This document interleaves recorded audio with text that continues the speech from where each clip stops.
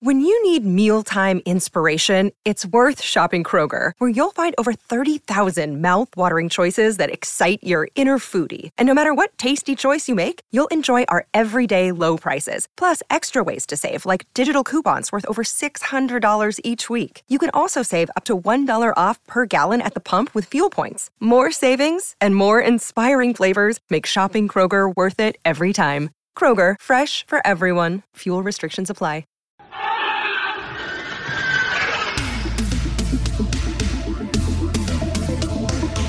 There are 2 rules to remember if you want to have a good time. Rules. No rules. Rule number 1. Keep your friends close, but your enemies closer. Rule number 2. You're a dragon. Be a dragon. This week on Double Dragon, Steve and I cover the second of his name. That's the 3rd episode of this season. Then I include my conversation with Dr. Helen Young. Helen is an expert on fantasy lit, its reception in the modern world, and she is specifically interested in this new Rings of Power show, and so she and I talk about the first couple episodes of that. Also, I'm really excited about this. My friend Patrick Moran is a Texas-based artist. He does a lot of really expressive work. At times his work is a bit minimalist, and he's doing several House of the Dragon themed pieces. You can find those at Patrick Moran Art and Design, and then look for his drop-down menu for House of the Dragon. I just love his stuff, and he's going to be adding 2 or 3 new pieces a week. Check that out. Buy a few prints. So that's Patrick Moran Art and Design. Okay. Without further ado, here is your friend and mine, stand-up comic, Steve Osborne. So, Steve, if you had 24-hour access to a minstrel, what would be on your playlist? So, he's a minstrel, so he's got limited... He only knows the one instrument. Only knows the one instrument. The instrument that, like, we felt like we could make. He knows every song. But he has to pluck away at his little minstrel guitar. Yeah, it's like he made it out of like a stick, a Folgers can, and some rubber bands. Yeah, that's right. What would you have him play? I would, let's see. I think that I would really enjoy his version of Enter Sandman. Okay. I would probably have him do probably some Fleetwood Mac. That's interesting. I like the Enter Sandman thing because recently we watched sort of a unplugged version of Black Hole Sun. Yeah, and it was gorgeous. It was just beautiful. Yeah, I got to see that live. Oh, that man, just an amazing song. I mean, I think that the video is sort of seared in my brain, but sure, that was great. So I think what Rhaenyra is trying to do is she wants to enjoy him struggling. Like, I think she's getting a lot of pleasure out of it. And if I was going to take that tact, I think a song that I would enjoy over and over again, but also sort of sadistically enjoy him struggling, Peter Gabriel's Shock the Monkey. Oh, that would be a good one. And then you're just like, do the part where you yell monkey again. Because I do get the sense that it's one song over and over. Yeah, so I just saw it as I don't care if it's modern teenager or teenager in Westeros. They're going to just play one song over and over and over again until they get sick of it. Sure. That makes a lot of sense. No, I did get the sense that she doesn't really like the song. She likes to watch him struggle. This is the power that she imagined she would one day wield as queen. Mm-hmm. Yeah. She really has no power over anything her father does anymore. Mm-hmm. So she's decided. Are you eating ice cream? Is that what's happening here? You're eating ice cream while we're podcasting? No, it was a protein shake. It's all gone now. Oh, all right. Because I was going to say, it's a little early for ice cream. It's Labor Day.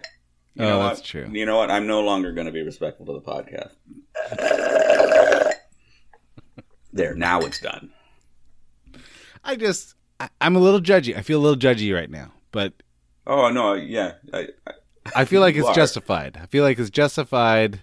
You're like, In why that- didn't you finish your shake before podcast? No, I just thought it was early in the day for ice cream. Oh. I didn't know it was a protein shake. If you were eating ice cream early in the day, I feel like you would want me to be a good friend and kind of judge you over it. I don't know, man. I feel like ice cream is no different than having like a bowl of Cinnamon Toast Crunch or something. Oh, yeah, no, you can't do that. Dude, you're in your 40s. It's true. All right, I've identified 4 storylines, Steve. The first one I've identified as the toddler Targ. While the king dotes over his tow-headed blonde son, Otto and his brother scheme. Hobart Hightower presses Otto to name Aegon the new heir. After being hectored by Tywin Lannister, Viserys demands to know where his daughter is. Later at the hunt, Otto tells the king that a white hart has been tracked. Because the white stag is a symbol of royalty, he suggests maybe the gods are endorsing the Targaryen toddler. After the hunt, Otto presses Alicent to get the king to name the baby heir. The king and princess argue. She accuses him of trying to set her aside for his new son. He tells her she must marry, she can choose, but he promises not to supplant her. I'm kind of feeling that Alicent has been mistreated. I feel like everyone else is like making decisions and making her life hard, but it's hard for me to try to fault Alicent for any decision she's made so far. How do you feel about the Alicent Rhaenyra dynamic though, when she's summoning her? I mean, they were best friends, man. And now she's stepmom, potentially Right. popping out replacements. Okay. I could see Rhaenyra being angry for a few months. This is supposed to be 3 years later. Yeah, I get the sense that Alicent has been trying to make up, and Rhaenyra is just not having it. I feel like this is like an Italian level grudge she's holding against her former best friend. yeah. I feel like I'm on Team Alicent. I'm declaring myself for Team Alicent. Okay. I mean, I don't feel like I have enough data because and it won't matter because we're going to time jump another 4 or 5 years. I mean, how long are we doing this? Yeah, no. Let me ask you that. How are you feeling about these time jumps?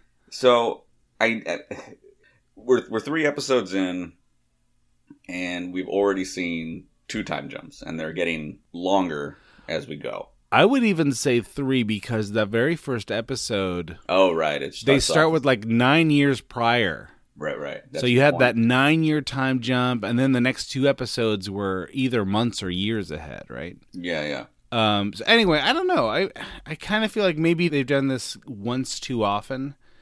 Well, and we know that there's another time jump coming, at least one. Oh, because of they gotta age up these actors, right? Right. So that's the other part. Is like I had already kind of braced myself for a time jump, but I didn't realize that was going to keep happening. And Here's the thing: they can do whatever they want. They really could. They could play with the timeline if they felt like telling the story would be helped by playing a little bit with the timeline. They could do it. What they've chosen to do is sort of jump ahead every episode, either months or years. And we know at least one more is coming. I don't know. But to your kind of earlier point, and brings up the questions like, so yeah, 3 years.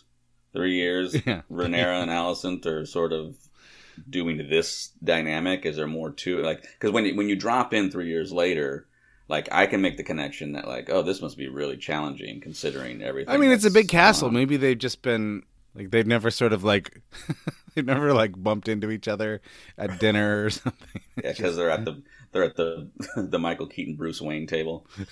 Sure, right. Yeah, I don't know. I mean, the way that they've done this, it does make you feel like Rhaenyra, you're gonna have to decide either to be miserable or do something else, Right. because this grudge is not helping anyone. That's just my take on it. I'm still loving her character. I just feel like it's just a bad look. Yeah. There's this So one so scene. you're Team Alicent just by virtue of it feels like you feel sorry for Alicent more than you are. Well, here's the thing. I don't just feel sorry for her. There's a scene where Otto comes to her late at night and says, you got to talk some sense into your husband because he's got to name his son heir. He's not going to come to that decision on his own. You have to help him find reason or something like that. And the next day, what she goes out and she does, or maybe it's the same night, she goes and talks to him and gives him really good advice about the Stepstones. She's not trying to get her son on the throne so far. Right. So she's not entirely her father's creature. Right. And she may not have as much desire to have her son on the throne because she's. And it was a pretty good advice. It was kind of like Viserys' word, like, this is not my war. I didn't choose it. My brother did this, and kind of screw him. And she basically simplifies it. She says, let me ask a simple question. Is it better for the realm for this crab feeder to flourish or be vanquished? Right. And it kind of like really cuts through all of the politicking, which he says he feels suffocated by. And I think this is good advice. She's giving him good, not just good advice, but also good political advice. Well, it's good political advice, and I think it does also help with the undercurrent of the themes that the show is dealing with, which is tradition and order versus having to call an audible because you have new information or things have changed, right? Mm-hmm. And the issue at stake here, especially for Rhaenyra and the dynamic, obviously, between Viserys and everybody at this point is, well, look, now you have a male heir. Let's just go back. You upset the apple cart because circumstances were what they were. Okay, we didn't love your decision, but I mean, at least it made sense on paper. Now we can go back and do it right. And that's the pressure he's feeling, right? You got to go do the right thing. Do what makes sense and has made sense for centuries. Now, he is taking that, and he's been sort of bucking it a little bit, but he still is, when it comes to this issue, maybe it's a personal vendetta against his brother or whatever, he's kind of pushing towards the sort of the traditional approach of like, I'm not helping, this is not my war. So she comes in and says, okay, that may be true, but there's a new reality. Mm-hmm. And what is the best decision now? Right. Because doesn't that sort of feel like that's the undoing of almost any political mission, is the inability to be like, all right, we got to change course for the greater good, or Well, and also the inability to change course because you're holding a grudge against your enemies, which should be your allies, right? These Targaryens, they're really holding grudges. It's almost a bit of hubris. It's like this idea that we are so powerful that even if we are at war with each other, our enemies aren't going to swoop in and take advantage. So they're all kind of grudge holders, and they're all a little bit myopic because of it. Well, it's the White Walker thing, right? I mean, yeah, that's right. Yeah. Interesting that in this show, the White Walkers is sort of the impending pressures on the Targaryen family from the rest of the realm, right? Right. Yeah. Because they represent, and that's one of the things that, while it was kind of a critique from some, reviewers, is that because it doesn't have that, it doesn't feel as expansive because it's just infighting. Mm-hmm. It still has the same level of intrigue. Oh, and this episode did a lot to sort of show us the interests, the motives, intricate workings of other families, right? Mm-hmm. You got the two Lannister twins, the Strong boys. You've got these women who are gossiping at court, Lady Redwine. You started to see a little bit of the wider kingdom at this hunt setting. Right, and it sort of puts the king and all of his foibles on display for all the houses to see. Yeah, that's right. He's weak of. He appears to be weak of spirit and of body, and not good for that's anybody. Right. He's a mark.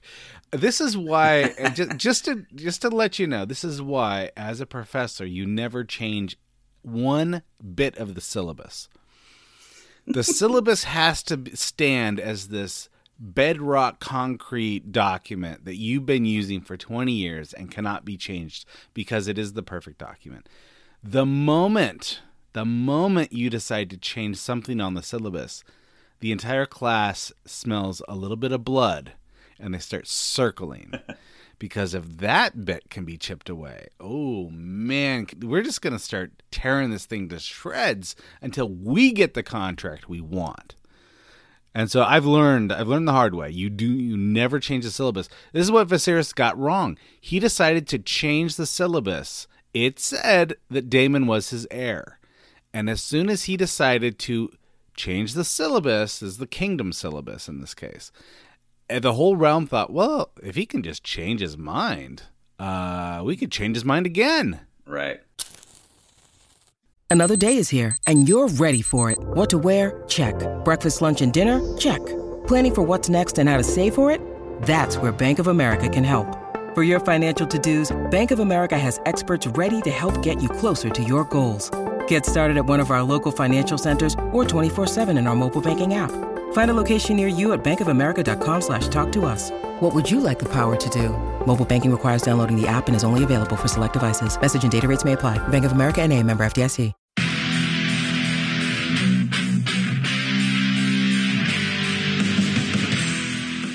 We're getting geared up for the 6th annual Summer Badass Fest.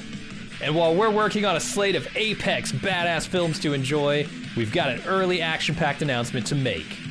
Just like last year, we're kicking off Badass Season with a live movie watch and podcast recording. We've rented out a theater for connoisseurs of action films and Bald Move fans that just want to have a great time.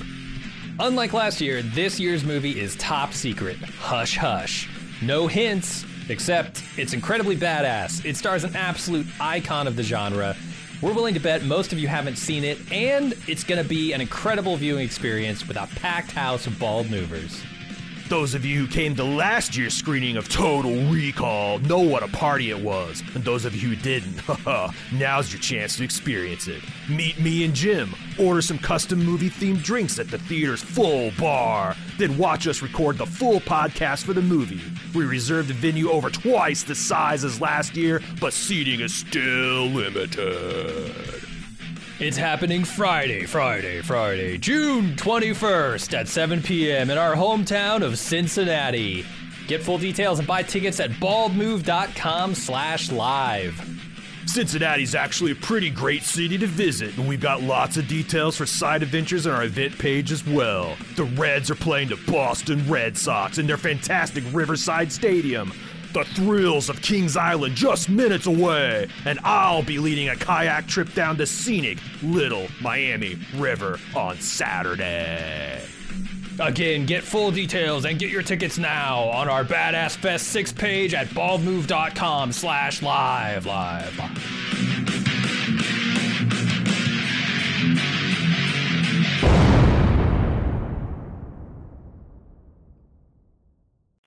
Well, and this goes back to, I think we were talking about with Alicent, is that you can't have it both ways. You can't call the audible. You can't change the path and then go, okay, but we're still going to do everything the same way, except for this one deviation. Sure. You have to be willing to deviate. But if you're a leader, you call that deviation. Get new information, make a decision. But he can't seem to do that, right? Yeah, he could do it every so often or almost as a protest. Sure. He doesn't, even coming to the Rhaenyra appointment didn't feel like it came from a place of like, yeah, I've thought long and hard over this. It was kind of like, I've just sort of been beat down and I'm tired of people telling me what to do. I'll make a decision whether it's the best one or not. Yeah. But then you have to live with it. Right. And the reason why she's not talking to him and because there's just too much ambiguity. Because he is wavering and he admits as much, but it's like, wavering's fine, but you gotta do something. Well, that's the other thing about this king, is that he wants to be liked.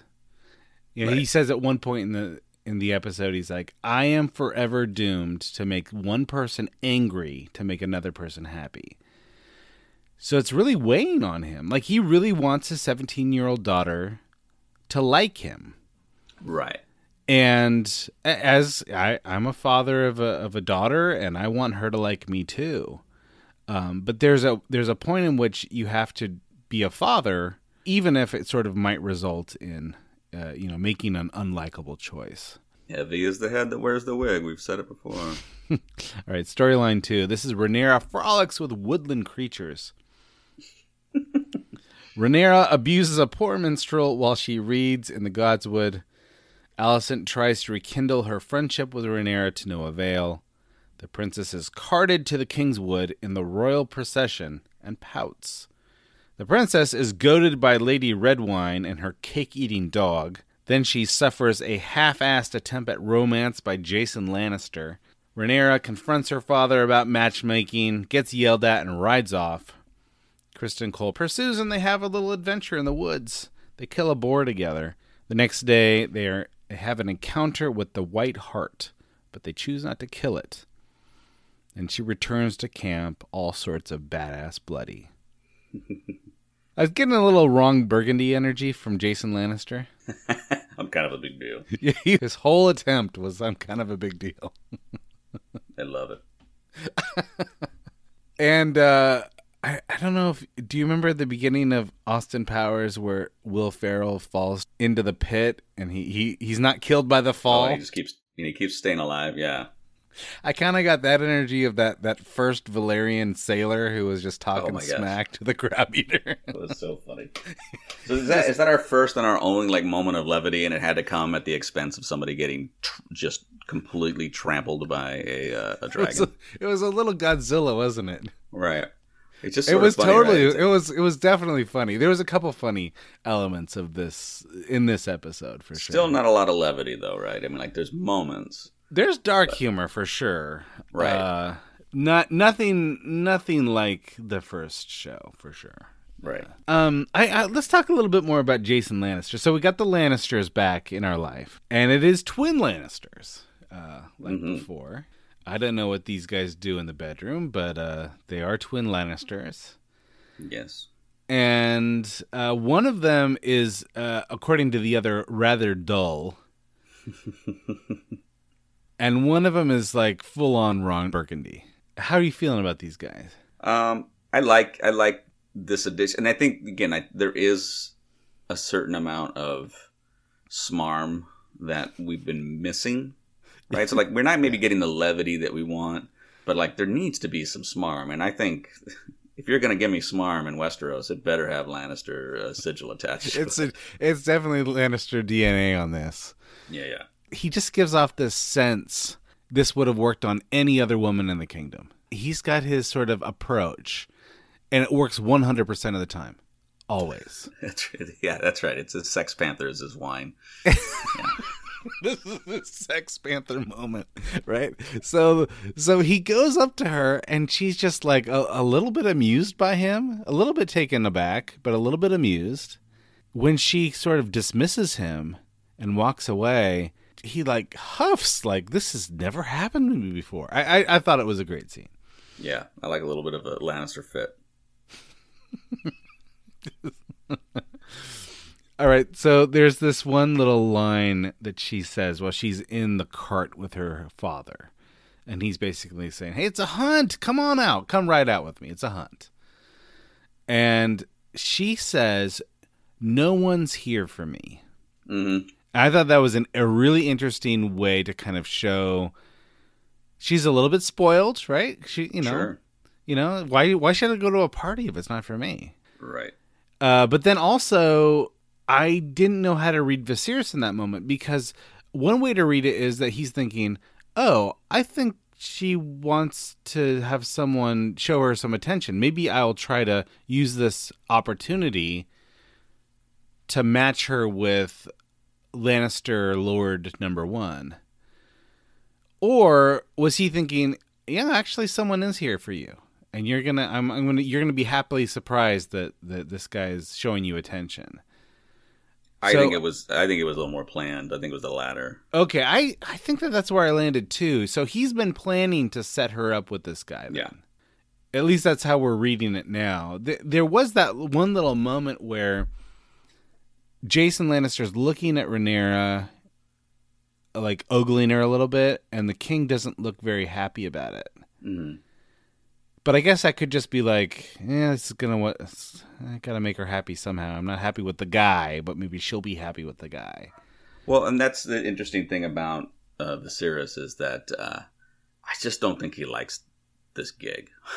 I mean, he's not not great at it. He hates being king, and he sucks at it. And so he has to make these decisions that go against maybe his own, interest or his own, heart's desire. Because that's the whole thing. And she calls him on it later, which I think it might be my favorite part of the whole show or this episode is when she basically says that, choosing Alicent didn't move the needle, right? It didn't. Yeah, if marriage is all about duty, then why didn't you marry Laena? Right. So he took the advice, because that really shows, I think, the heart of this 3-year spat is I gave you advice, you took the advice, but then you twisted the advice and you decided, oh, well, then I'm just going to you chose to marry for love. Uh-huh. But it turns out to be my best friend, and then now look at what it's yielded. Right. And to some degree, it was, I don't have a relationship with my best friend because of you, and there's no duty attached to it. And if you're not going to name the son as the heir, then there's even less duty to it. So I don't want to lose my position, but if I at least lost my position, then we could start pointing to duty. But you're doing none of that. So every decision he's making, and he owns it. He's willing to say, "Yeah, you're right. You got a point." Yeah. Right, and I just think that's and that is a fascinating dynamic too. The fact that he does own it, and he owns it with her, and I mean, he is in some ways he's a better father than a king, but he's still a bad father. Well, that's right, because I think, again, we were talking before in a previous episode about doing the right thing as a human sometimes is the exact opposite of what the right thing as a king to do. Mm-hmm. And you do get the sense that, it's just a really basic human emotion to want to have a good relationship with your children. But here we have a king who's he's almost willing to make a bad decision for thousands of people in the realm to make his daughter happy. Right, and then on the flip side of it, from a larger perspective, it's sure, you can upset the typical order of things, and you can have a woman on the Iron Throne.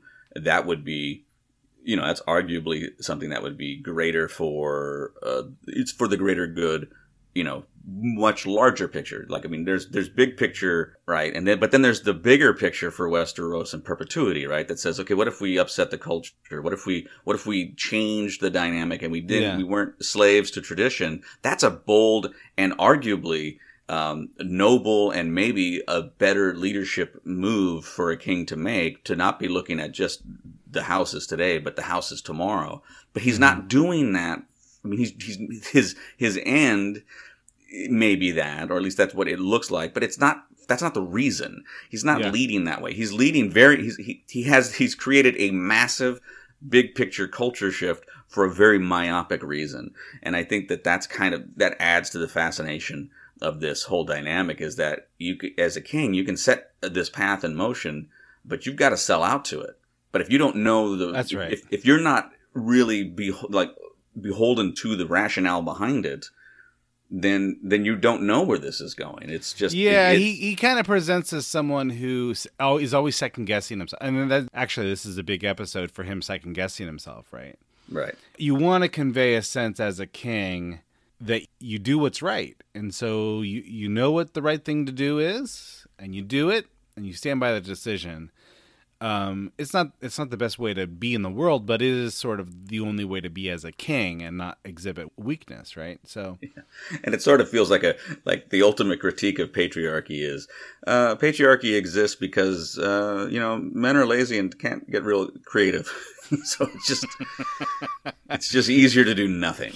Well, and I think that goes back to sort of his decision to make her his heir, because he's the only one, it seems, that thinks that this is a good idea. Right. Everyone else is like, dude, you got a son now. What are you waiting for? You changed your mind once with an heir, change it again. You put your son on the throne. Nope. I'm going to do what I think is right. I'm going to put my daughter on the throne. I don't care what anyone else thinks. You can kind of just feel like the shark circling, right? Right. Well, it's also because there's a 3-year gap of him reaffirming this commitment. It shows. Yeah. Right. I mean, he has a male heir a couple years ago, right? And even if you're having a year of tension, you could make the declaration. You could say nothing has changed. You could be putting Rhaenyra out there as the rightful heir, as opposed to sort of an ornament or something to sort of marry off. This clearly the issue was he never reaffirmed it, and people knew that. I mean, it's been explicitly stated, and that's what's happening in this entire episode. So if all these other houses know it, then of course Rhaenyra knows it, and so not only are we dealing with somebody who was a child, so let's be clear about that. So she's not exactly, while she may show levels of maturity and leadership at an early age, it still is at an early age and not fully fleshed out, and so you can't expect her to be. You're going to need to reaffirm. You're going to need to make that clear, and without that, you've got this. There's this gap. Not only, like you said, the sharks aren't just circling from other houses. I mean, it's at home too. I mean, there is this scene with her and Kristen that they're sort of arguing in the woods, and they're not arguing so much as they're just discussing in the woods about the burden of royalty. You know, she's talking about how hard it is to be princess. Right. And Kristen's like, there's tons of people in this kingdom that would happily switch places with you. You almost get the sense with her that she feels like she can never do anything she wants. But from her father's perspective, it's like all you ever do is what you want. Right. It's just this classic teenage daughter kind of thing. It is, and also let's consider what her model of royalty is, like what her model of leadership looks like. He's got no poker face. I mean, it's clear that he feels this burden of having no agency. So it's sort of, she's finally at that stage where she's realized that she's smarter than her dad. Right, and then she realizes if I outsmart him, then I get to be in this role and I get to have no agency again. I think we both have daughters that have realized that. Like, at some point, they're like, "Oh crap! I thought this guy was pretty good until I realized he's kind of a big dummy." Yeah, I think it was 4th day dropping her off at kindergarten. I knew everything changed. She starts looking at you with those. You know what? She's just like, so. Not sure you know what you're doing, old man. She's like, so you don't know how to drive a stick shift, or you just prefer an automatic? And I was like, just go to school. So Kristen's like, yeah, I had some fun in my youth, and then, I could have married a common girl, decided to do something else with my life, and here I am. And she's a little bit jealous of him. She's like, man, it'd be nice to make a choice in my life and have it stick. And I do feel like he's a little bit more mature, right? He's like, you have no idea how good you have it. Yeah, I mean, he's kind of a voice within the world, but outside of it, which helps. Okay, so at the end of this episode, Viserys tells his daughter she's got to get married. She can go find her own husband. This seems like it has all the signs of like, I'm going to marry the wrong guy. Right. Yeah. And I might just do it to spite you, kind of right. stuff. So, I mean, I guess Sir Kristen might be a front runner for this. What do you think? It feels like it, right? But it almost feels too much like it. He would have to, like, he's taken vows of celibacy, so he would have to forsake those. Right. So would that feel naughty enough to make it attractive? Yeah, I just feel like, I mean, we're into Game of Thrones, and we're only episode 3, but we're due for a major death. Oh, interesting. So he feels like he has no narrative armor as far as I'm concerned. Sure. All right. So you're thinking maybe he doesn't stick around very long, right? But I do feel like she's going to use these words against him. He said you can go out and find your own guy, And she can almost have anyone in the kingdom. Yeah, I mean, her options are, one of the HGTV Lannister twins, or you got Clubfoot. I like that they're bringing in these strong boys. I do like. I'm starting to really appreciate the whole Strong family. I feel like Lionel Strong. I feel like this guy. Oh, let me ask you this question. All right, so he presents as smart and soft-spoken, right? Mm-hmm. He gives good advice, seemingly, although some of his advice is to marry off the king to a 12-year-old. Right. But politically speaking, he's smart. Yeah. So, and he doesn't seem that ambitious so far. Right. And so then the question is, should I be rooting for Lionel Strong, or should this make me suspicious? I just go suspicious. I mean, I don't know. You're full on Game of Thrones mode at this point. Yeah, I mean, it'd be weird if it wasn't, right? Yeah, but I kind of feel like I need someone. Right, because you can't really trust Otto to be like, well, why don't you just have her marry her little baby brother? Oh, Otto just gets more and more evil. Yeah, Otto showed his whole ass this episode. How about that 2-year-old? How about your strapping young son, who's all of 2 years old? I mean, he's two. A great match. He's 2, but I'm telling you, from here, he looks like 3.5. That guy is hung like a horse. I've seen it. It doesn't. It skips a generation. You know what I mean? So, all right, this brings us to storyline 4. Viserys gets drunk. Viserys is giving off sad dad energy to everyone. He decides he's going to get stupid drunk at the hunt and gets annoyed with Jason Lannister and Otto Hightower for their proposals. For the second time, Lord Strong suggests a marriage alliance, and this time between Rhaenyra and Lenore. Later on, by the fire, Viserys confesses to Alicent that he thought his dreams were prophetic, and he allowed himself to be guided by them. This obsession killed his first wife and resulted in a second wife. Now he's doubting his faith. The next day, he sucks at killing a CGI stag.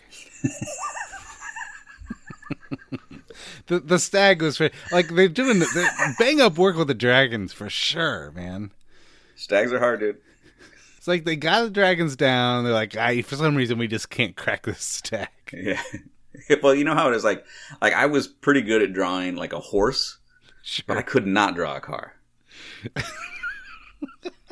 The doors were always in the wrong spot. You draw the doors and then the windows second.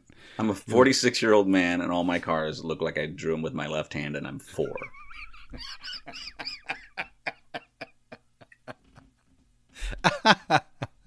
And you know what? I see cars all the time, but my brain's like, I think every day I drive a refrigerator box with square wheels.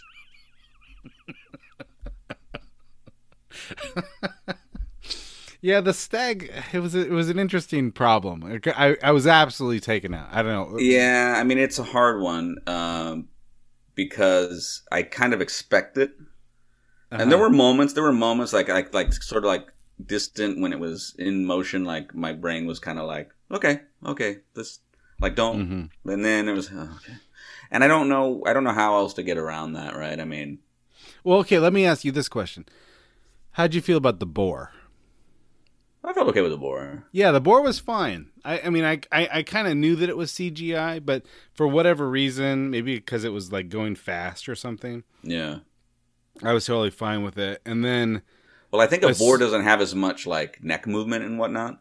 So when a boar moves, it's like watching a rugby ball get thrown. Sure. You know, because it's just because there's not a lot of like, it's not like, which is interesting about a dragon, how sinewy and serpentine it can be. But I think that might help because of how much motion it's going in. Whereas the stag, you also have an expectation of how it's going to move. You know what? I think I got this figured out.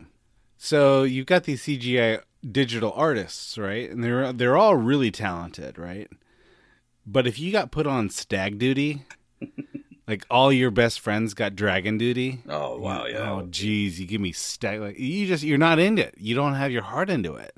Oh yeah, I remember when like they were handing out reports and like if you get stuck with something in the wrong like lab. Oh man, you like, sort of they half-assed the stag because if you got stag duty, that was almost an insult. Yeah. So you're like taking long lunches, you're going home early. When I was in like elementary school, and every once in a while we'd have like music time. Sure. And then the box of instruments would come out. And we were not a wealthy school by any stretch. Did you have like an egg shaker in there? Oh, there was an egg shaker. There was the triangle. What about the tambourine? You got a tambourine? There was a tambourine. There was a like a stick with like tiny little cymbals on it. Interesting. Oh, yeah, I remember that one. That was the pearl of great price, right? I mean, that was like the one, and you just, it was all about where you were going to sit and where they started with the box, because you're just like, man, if I get the frickin' triangle, and it's like, yeah, I'll do my best. What's my job here? Like, what's my role? Everybody else is like keeping the rhythm. Like, nobody wants you to constantly keep the rhythm with the triangle. The triangle comes in and like makes a cameo, So you better believe I'm going to miss my cue if I'm Triangle Boy. That's stag duty. And it sounds like you had to be Triangle Boy for a little bit. Oh yeah, it's kind of like it is like jury duty, right? Everybody has to have their time with the triangle. No one's taking triangle's not going top 3 picks in the draft, right? Just never.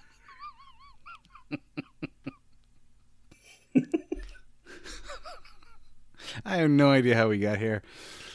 I do like the idea that Viserys was a man of faith before. Right. Of course, the faith was sort of in his own sense of prophetic ability.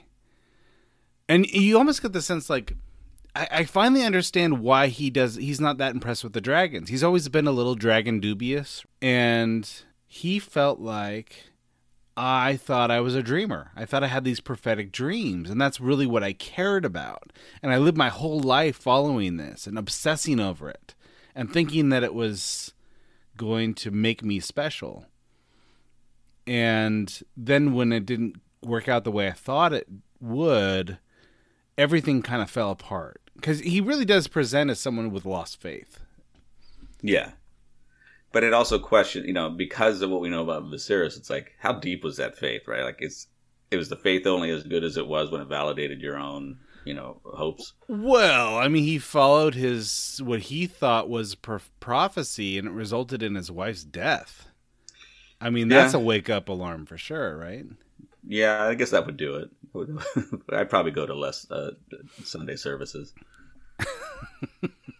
Anyway, he's starting to make more sense to me, because I was always a little bit like, what do you mean you don't like dragons? Like, what do you mean that the dragons are... You're a Targaryen king, man. Like, the dragons are where your power resides. You can't be so nonchalant about these dragons. But now I kind of get it. It's like, oh no, Targaryens are also known for their prophetic dreams, and that's where he thought he would find a little niche. Right.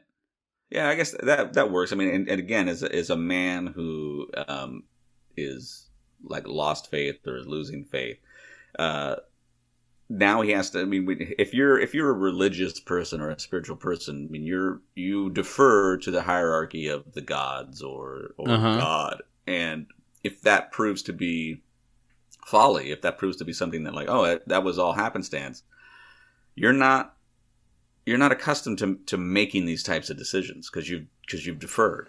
Yeah, that's a good point. Like he was sort of rock solid in his faith, and then when he lost it, he kind of lost the ability to make decisions for himself. Right, because now it's like, okay, well, no, the whole time I've got to do this. There's like, who do I go to? Do I go to the Council of Man? I don't trust that, and I can't go to a higher power. And now it's up to me, and it's just like.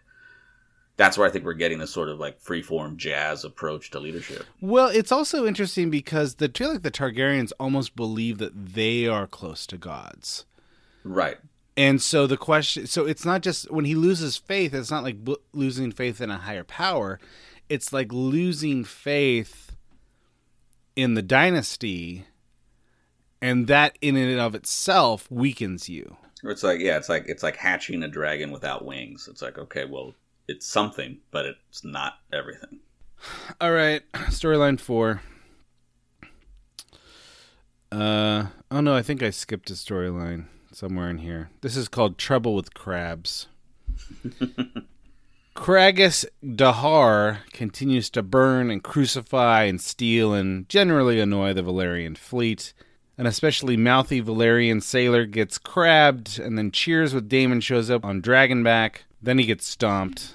The crab feeder escapes the dragon pretty easily with his innovative hide-in-cave strategy. Meanwhile, back at the King's Landing, the king is pressed to take action. After the hunt, Alicent gets the king to send a letter to Daemon with a promise of ships and soldiers. Meanwhile, at the Stepstones, the battle goes badly for the Blondies. Vaemond questions the value of the alliance with Daemon, but is talked down by his nephew and his brother. Daemon is upset to hear that his brother is sending aid, so he makes one last desperate effort to flesh out the fleshy crab feeder. The battle ends with Daemon cutting Kragus in half. Laenor shows up on his dragon, Seasmoke. Is it believable these guys got 2 dragons and they're losing a war to a guy with crabs? How deep is this cave? It's clearly farther than fire deep. It's a rhetorical question. I absolutely don't believe that they are losing. They got 2 dragons and they're going up against pirates. Like, a ship can only go so fast, so these guys are hiding in caves, but the caves are on islands. How are there archers anywhere ever? And I understand that this is like B squad, C squad, stormtrooper level archers, but yeah, you're right.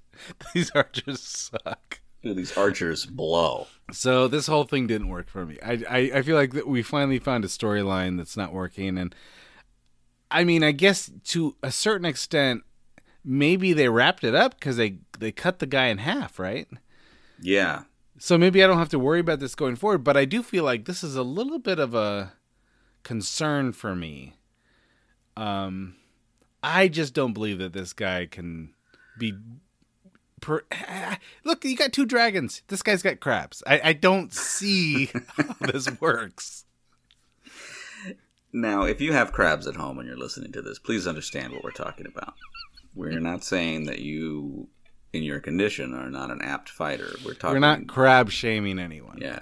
So, well, and I think part of that is juxtaposed to Game of Thrones, even at its weakest, was always tactically interesting, and it felt the war and the battles were logical. Yeah, and one of the way that they did that is that they always had the dragons until later seasons. They always had the dragons have some kind of deficit. Right. Like either they were too small, or they didn't know how to control them, or the dragon left, or we gotta shackle up the dragons. Now these guys are supposed to know how to use these dragons. The height of dragondom. Yeah, the height of dragondom, and they can't even take down. All right, look, let me put it this way: the first Aegon conquered all of 7 kingdoms with 3 dragons. These guys have 2 dragons. And for 3 years, they're being eluded. They're fighting Krabby Kruger, and his number one, battle plan is hide farther than the fire can reach. I don't know. I'm not sure if this is... I can't talk myself out of this one. This is pretty good. I was trying with that, because there was a lot of this that was visually fun. Yeah. But it was also like, it still felt a little bit absurd. And so at the end, when he's dragging the the carcass out, it's kind of like, well, that's the end of that. Yeah, does it feel like this episode? I mean, I really liked all of the hunt part of this episode. Mm-hmm. And I think I should have been really excited to see Daemon be a badass. Right. And I got to see Laenor show up on his Seasmoke dragon, which, new dragon in the house. I just was a little bored by this part of it. And we've talked a bit before about having too much battle in an episode and you get a little battle fatigue. Yeah. I did feel like Sapochnik was the guy who did Hardhome and Battle of the Bastards, and I kind of felt like those were amazing. This was not amazing. So I don't know what to think about this. Yeah, I mean,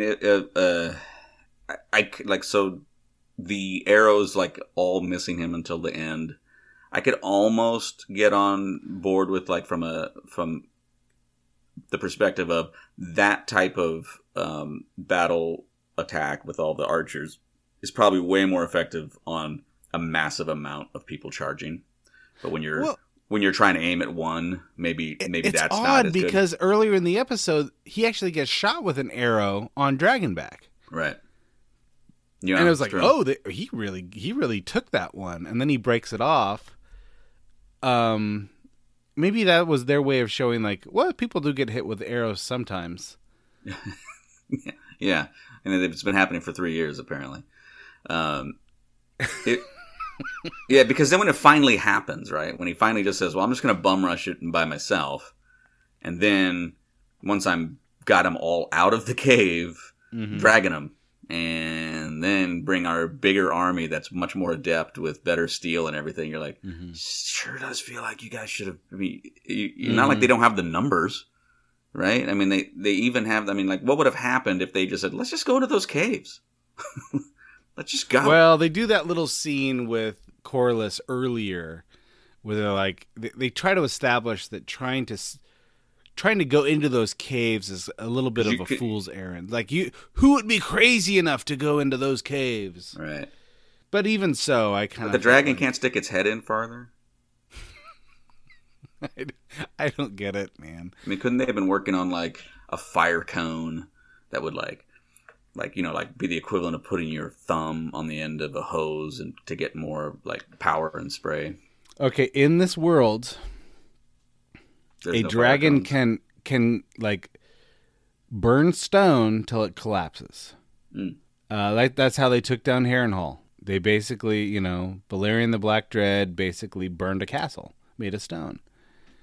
You're telling me that if a dragon doesn't just keep baking the front of that cave, he couldn't collapse it? Or could you? I don't know. Could you just seal it and just like, okay, you're in a tomb now? Yeah. Something like that.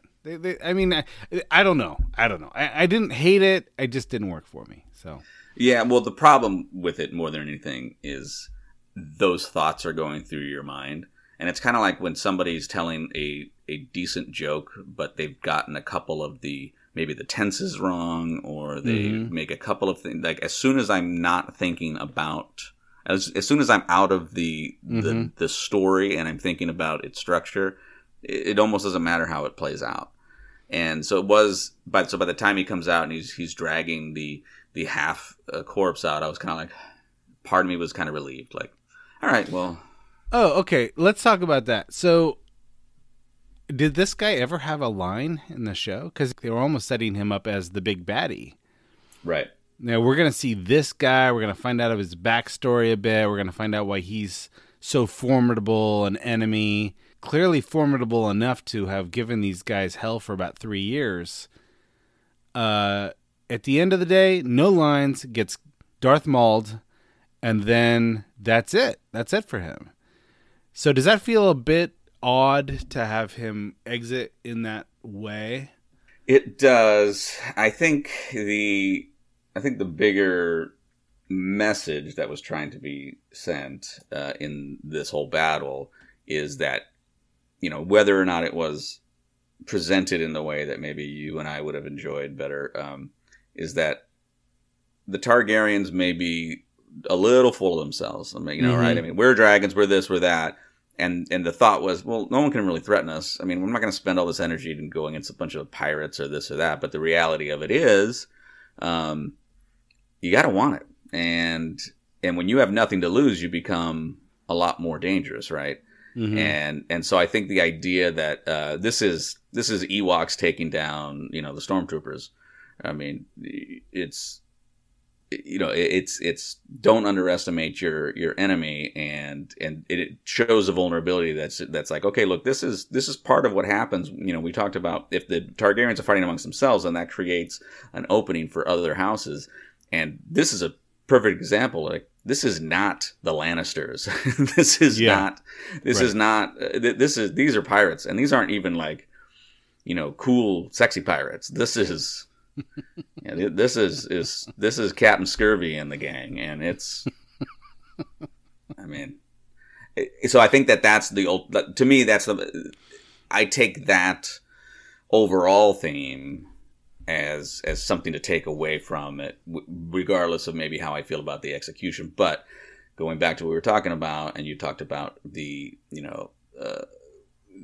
repertoire that this director has from battle scenes, and it does, because again, this show is so damned by the previous one, both good and bad, that it's like, this is your best foot forward. I really am going to want less battle scenes that are more visually stunning than they are logically. I think that visually stunning is the right phrase here. I think if I had to guess, I would say that this is a show that's all about conversations in rooms with tapestries. That's kind of what this show's about. Mm-hmm. And they had to figure out some way to get us outside. And they did it by taking all of these conversations out into the Kingswood. Mm. And then they brought us action through this kind of insignificant storyline. They're trying to use Daemon and Corlys as action heroes in a show that's supposed to be built for House of Cards style politics. Right. And in a way that a victory of this nature does set things up, and it does politically complicate things, right? And right. And so that's good for the Daemon and Corlys. But I also did take an opportunity to show that there's some infighting between Corlys and family, right? I mean, I think that's so. I think it's showing. I mean, there's a lot of good that comes out of this. I just think there's some execution errors. There's some execution. I want to say one thing that I liked about the storyline that I just thought was great. I like that everyone knows that this war needs support from Viserys. Everyone knows. Everyone in the kingdom knows that this battle is going badly. They need support from the king. And they finally get it. And Daemon is disappointed. He's not just disappointed. He's like pissed off. Kills the messenger. He literally tries to kill the messenger. And you kind of get the sense that this guy can't win because he'll never be able to do anything on his own. He's always going to need his brother's help. Well, and the beauty of that is he doesn't need his brother's help because his brother is smarter or more talented. Sure. It's that his brother just happens to be on the throne. Yeah, which should be him, right? In his mind, he was never good at being king. You put me on that throne, all these problems are solved. So how insulting is it that in order for you to show your worth for the throne, you decide to do this heroic mission that is failing because you don't have access. It only proves you to be inept, right? Right. And so when he does the fake surrender and he's running in there, I did get the sense that it could go either way for him. And he was okay with it. I kind of got the sense that I'm either going to come out with half a body or I'm going to leave half a body. And it was that part I thought was pretty fascinating. And going back to what we talked about in terms of insecurity and how that then makes somebody more, even more menacing. I think that played out pretty well here. Yeah. Here we have this guy who he's got everything, right? He's a champion. He's one of the best knights in the kingdom. He's got a dragon. He's wealthy, and he just can't stand his brother's shadow. It just makes him livid. And so now he's unpredictable. This guy is so insecure he's willing to kill people over it. So, well, and isn't this such an interesting character too? Because we're all like, he's menacing and kind of terrifying, but he loses more than he wins. It feels like. I mean, how is this guy losing anything? And even the joust, man. I mean, he loses. That's right. And I think that's interesting because they've created this. I guess he's a villain, but it's the Game of Thrones world. Everybody's a little villainous, but he's not Steven Seagal in Under Siege. You know No. I'm getting a little bit of Michael Jordan energy of him. It's like Michael Jordan would like create these little slights. He would like create this sort of these narratives about people who had disrespected him. Right. So he could kind of fuel his talent. He kind of direct. That was sort of his magic feather. He could like direct. He needed to create a narrative that no one believed in him, even if he was a 5-time champion going into right. And so it's almost like this guy. It's like Damon's like he's going to be like so focused on the moment of his loss that he's not going to be able to see all of the times he's won. Right. You know, compare him with almost any other person in the kingdom. He's a winner. Right? He was born a winner. He's got all the talent. He's got brains. He's got privilege. He's got all this stuff. And he just feels deep down, he just feels like a loser. That's fascinating to me. So. Right. And clearly this battle against Kragus was his flu game. This is his flu game for sure. And he needed it. This wouldn't be like losing to Karl Malone. This would be like losing to the Utah Jazz when all they had was John Stockton. Yeah, Hornacek beat you.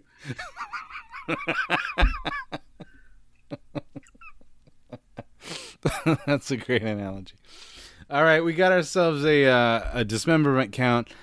Now, does it count if it's like if you get cut in half? Because when I think of dismemberment, I feel like you've lost an appendage. But if you get cut down the middle, is that dismemberment? I feel like that's like a bulk dismemberment, right? That's like a Kirkland signature. Okay, we're gonna count it. All right, his top half was dismembered from his bottom half, or the other way around. And then we have cheek speak. Whoa! I mean, that's back to back. Back to back zeros. We were both wrong. We both said 5 and took the over, right? Yeah. So we're both totally wrong on that one. And then finally, do we have an over under for cheek speak going into the next week? Oh, that's a good point. I'm going to hold it at 5 because I think we're way overdue. I'm a little stumped. I'm going to go under. Okay.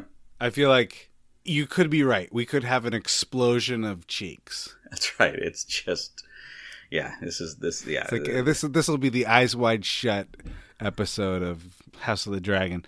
Yeah, I'll go under. So 5 or over, you win. Under 5, I win. 4.5 and under, you win. 4.5 and under, I win. And then finally, would you call this a Dinklage, a Danny, or a Dorn in terms of ranking? I'm going to give this a Danny -1. Interesting. Yeah, I was going to say this is our first Dorn. Okay. Because I was going to say, I was almost going to say like Dorn +1 or Dorn +2.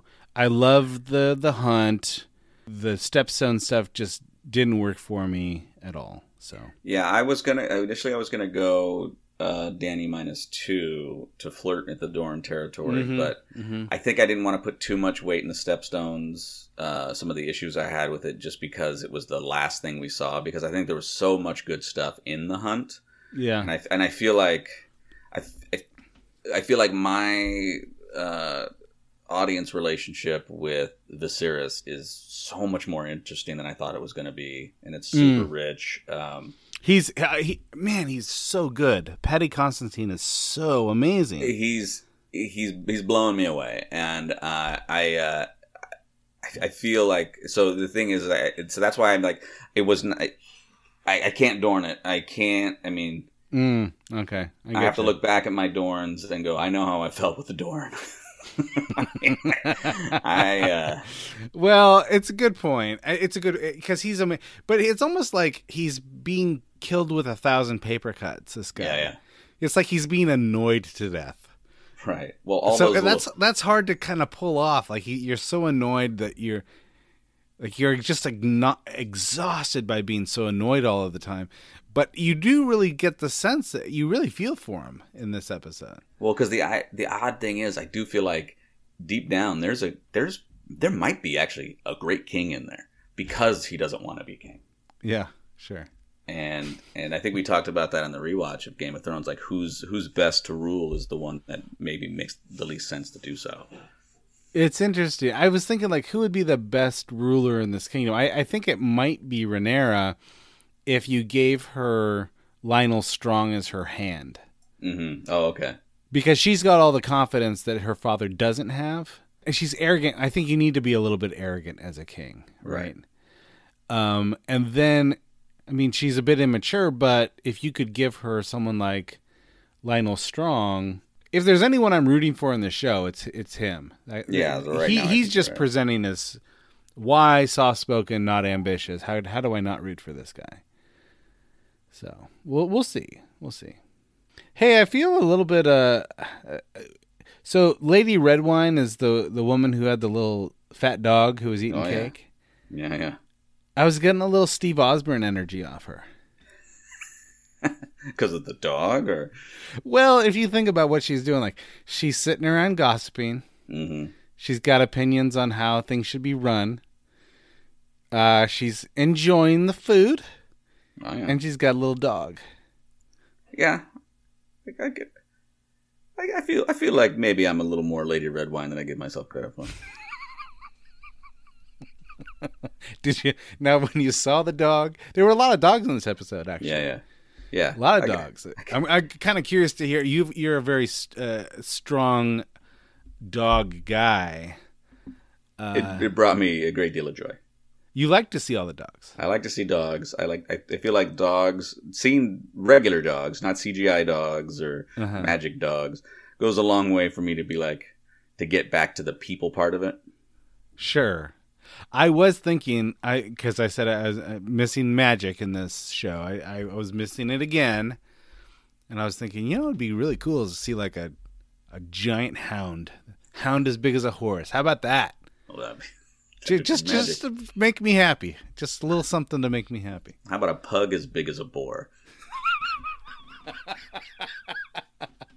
Was that Lady Redwine's dog? Was it a pug? I think so, which does bring up some interesting things about like breeding history and how we got there. But I'm like, all right, I'll a little it. Anachronistic to have that dog at stage in history, right? Yeah, we had all these wolves before, but now it's like, before them there was the pug. That's where the wolf was descended from. It was weird.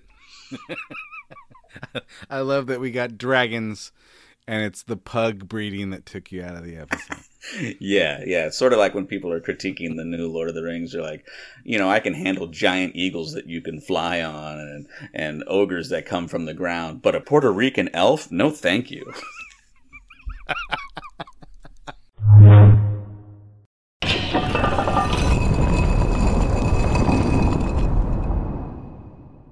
All right, here's my conversation with Dr. Helen Young. She's all the way from Australia at Deakin University.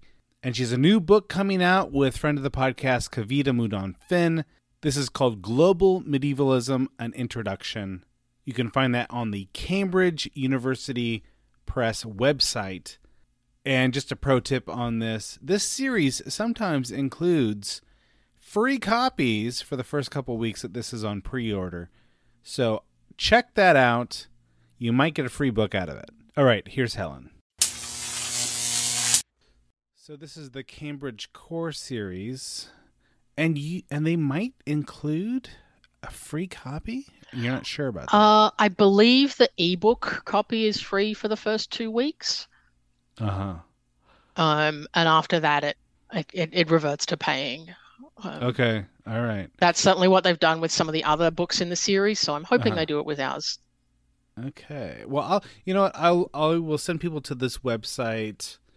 And I'll say, sometimes with this series, they'll include a free copy for the first couple weeks, but I won't make any promises. That would be great. Just in case. So that brings us to Rings of Power, and as we record this, I've seen the first 2 episodes. You have been. I have now seen both of them. Okay, all right. We got the kids to bed 2 nights in a row. Good. The 2-month-old baby actually did not sleep either night, so he's watched them too. But okay. Now You're someone who, like me, has sort of had a relationship with Tolkien your whole life, or seemingly, you know? Pretty much as long as I can remember, yeah. Right. And then you took the extra step of studying his work academically. And so he sort of followed you through a few different stages of your life, I guess. So now, how do you meet Rings of Power? I mean, do you try to let it wash over you and kind of enjoy the experience, or is it just impossible for you to shut off your analytical side of your mind when you're watching? It must be a whole range of experiences for you. Yeah, I tried not to think about it too much. I watched the teaser trailers and read the big kind of Vanity Fair reveal. Yeah. But I tried not to go into it with too many expectations. Sure. Because I kind of think, well, every time there's an adaptation, they've got to change things. Yeah. And in one, like, I did go back and read through the notes on the Second Age in Unfinished Tales and in the appendices to The Return of the King. Mm-hmm. And I thought, well, you can't turn that into a story without making up new things. You're changing the form, you're turning it into a visual thing. So I really tried not to go in there with too many expectations. That said, when I watched the first episode, most of what I did was sit there thinking, oh, that's a really nice call out to, John Howe's painting of the battle at the end of the Battle of Unnumbered Tears. Oh, look, there's Sauron from Peter Jackson's films. Yeah. So I actually really liked how they set up in that first episode that they're not pretending that this is a show that isn't going to reference anything else. They're not pretending that that people are coming to it without any preconceptions or reference points. Yeah, it was a little bit of a collage of different iterations of Tolkien throughout the years. Yeah, I agree. I think that's a good way of putting it. And so when I was watching the first episode in particular, I was trying to shut off but that's not what Tolkien would have done. Yeah, sure. Kind of dialogue. I had seen a couple of YouTube videos of people saying, oh, well, he would never have called the character Theo. And I was like, well, no, you're probably right. But he did not write this script. There's no doubt about that. There's no doubt about that. My little, oh, well, that's not what Tolkien would have done was the sea monster. Oh, interesting. Because I thought, but Ulmo is Lord of the Waters and he doesn't retreat from Middle-earth. He would not have put up with that. Yeah, I don't know. Ulmo is interesting in the sense that I don't know if he manages the seas with a sort of... I don't think he micromanages the seas. Yeah, maybe not, but could be that. That was my little... That big snake needs to eat too, I suppose so. All right. That's kind of when I think about all of the old Tolkien wouldn't have done it that way. You can think that and you can enjoy feeling like you have a perspective, but there's always a counter argument. Yeah. And when it tips over from being a kind of fun thing to talk about into gatekeeping about who knows what detail best, and right, the person who never met Tolkien tells you on Twitter that they absolutely know what he would have thought. And you're like, yeah, sure. But do you? Yeah, I think that I don't really have a lot of sympathy for that perspective. As your takeaway from these first two episodes, what's the thing that most got you thinking, or most interested you, or made you think, oh, there's an essay here, or I don't know. I'll just step out of the way and let you talk. Yeah. Look, I haven't thought about what I could write about the series itself yet. It's 2 episodes in. There's a whole lot more to come. Yeah. And I like the first 2 episodes. Okay. I thought the first one did a really good job of setting up a really big world. They've got to do that because of the way that Middle Earth works and all the things that we know about it and the different peoples that you've got to get in there. I thought the way that they started telling that story by setting up the world alongside setting up some of the characters, and that mix of, okay, so we know, and when I say we, I'm saying, obviously people who come in with a Tolkien background. Yeah. My wife has never read Tolkien. She saw Peter Jackson's Lord of the Rings films, but that was kind of it. She's absorbed some things from living with me, I think. Mm-hmm. But I'm kind of assuming that most people come to it with at least some idea of kind of what Middle-earth is like a bit. And so I really liked how they set up, okay, well, there's some new characters. These are completely new to this story, but there's also, characters like Galadriel and Elrond who are 3,000 years younger than when we first met them. Something like that. Some huge number, right? And even for immortal folk like elves, they're going to be a little bit different. Mm-hmm. So I liked that they set up kind of how they set up that range of characters alongside the different parts of the world. And so one of the things I'm really interested in seeing is how those different storylines come together. I really want to know how they get the Harfoots in there with everybody else. Right. Yeah.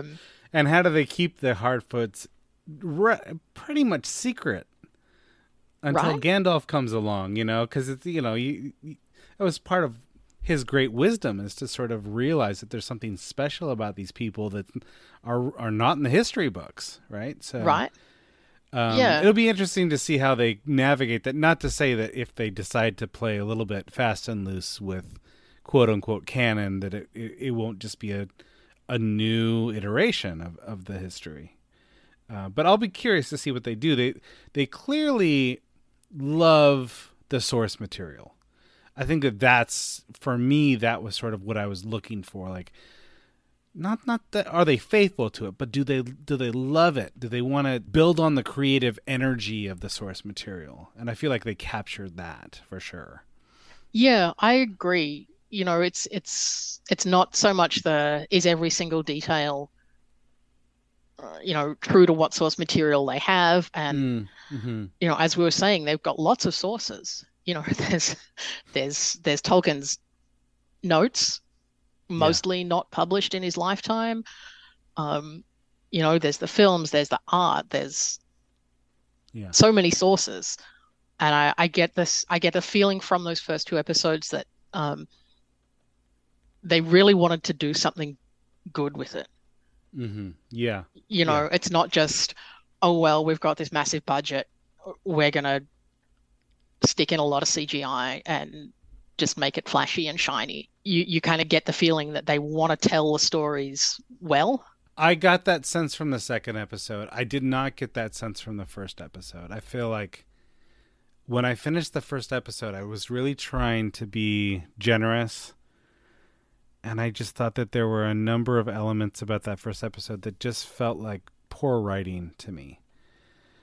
And I had a little moment, like I went on a little journey with myself.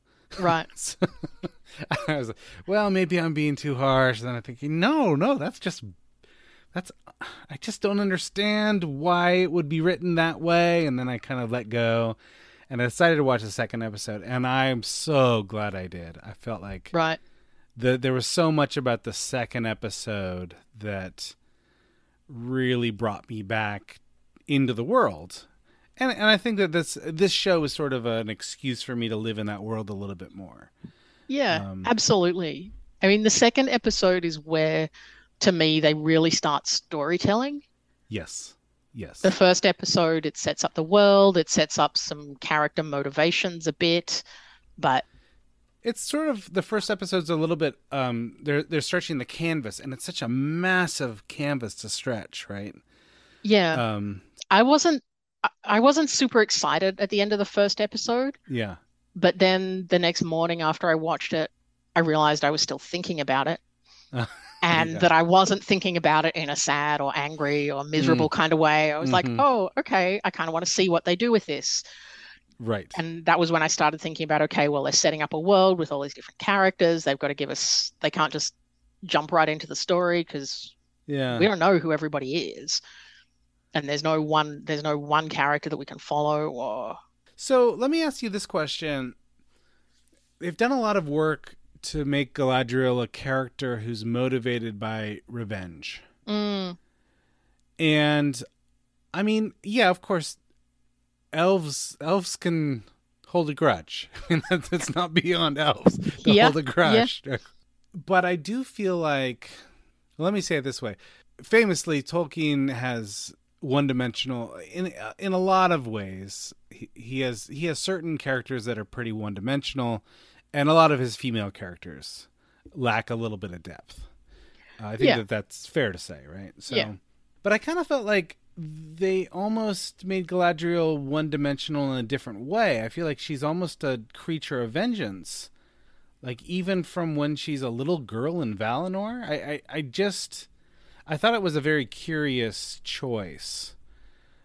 I wonder, am I thinking about this wrong, or did I miss something? I'd like to hear you talk about that a little bit. Yeah, I mean, she absolutely is. But I think for me, yes, she's really motivated by vengeance, but she's also motivated by her own certainty that she's right. Interesting. And she doesn't just want to destroy Sauron because he killed her brother. There's also, it's resisting evil. You know, she thinks that evil has not been defeated. They can't be complacent. It's going to come back. Mm-hmm. And so, yes, there's an element of vengeance in there, but I didn't feel like it was just about that. Okay. Like she wasn't uninvolved before her brother was killed. She didn't just kind of decide, okay, well, he was doing this thing and now I'm gonna take it up when I used to just be, playing the harp in Valinor or something. Yes. She's been involved from the start. I'll be interested to see what they do with her, because I think that she really is sort of, at least in that first episode, she's painted as the chief protagonist. Yeah. And I really would like to, I'm curious to see what happens with her character where it develops beyond what I'm reading as something of a flat introduction. Yeah. I might change my tune on that. I mean, they've got a lot of work to get her from what she is in these two episodes to what we see in The Lord of the Rings. Right. But the thing that rang true for me is her absolute iron will. Yes. Right. She is so determined. Right. That, so convinced she's right and so determined to go to, pretty extreme lengths. Yes. Not just to prove that she's right, but to do the thing that she believes is right. And that kind of determination, in Lord of the Rings, she talks about having fought the long defeat. And I think the kind of defining characteristic of her character in The Lord of the Rings is that she has never given in. And she doesn't give in, when she's offered the ring, she doesn't give in to that temptation. Right. She can imagine it. She can absolutely imagine it, right? It's interesting to see a character, if you can imagine it, then there's a part of you, like deep down inside, there's a part of you that is willing to go there, at least mentally, right? So yeah, I feel like this is an interesting way to reveal that part of her character. So yeah, I'll be curious to see how she develops. Yeah. Because it seems like she's going to be crucially important to the kind of story that they're trying to tell.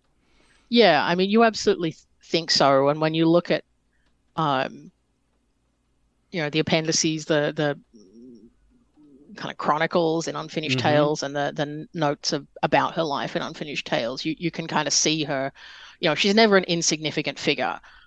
She's the sister of some of the really important elf lords in Middle Earth. She's involved in the really significant events of the First Age, and then but in the Second Age, you kind of see her. I don't think this counts as a spoiler, but you see her kind of going from something a bit indistinct in the elf leadership to taking on her own role and kind of building her own kingdom / power base. Yeah, it's almost like she ascends to a kind of deity by the time we meet her in The Lord of the Rings. She almost feels otherworldly. At least maybe that's just sort of the Hobbit's perspective on her. Yeah, I mean, I think there's absolutely that. But by the time you get to The Lord of the Rings, there's really her and Elrond. And they're kind of the elf lords still in Middle Earth. And she's an age older than him. Right. You kind of think if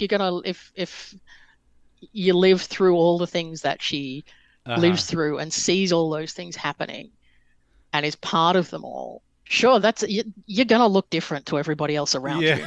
Of course. Yeah, right. If she's just she's another elf, that would be weird. Well, and I think that the second episode did something really clever that I enjoyed. Like, what would it mean for an immortal to be good friends with a mortal?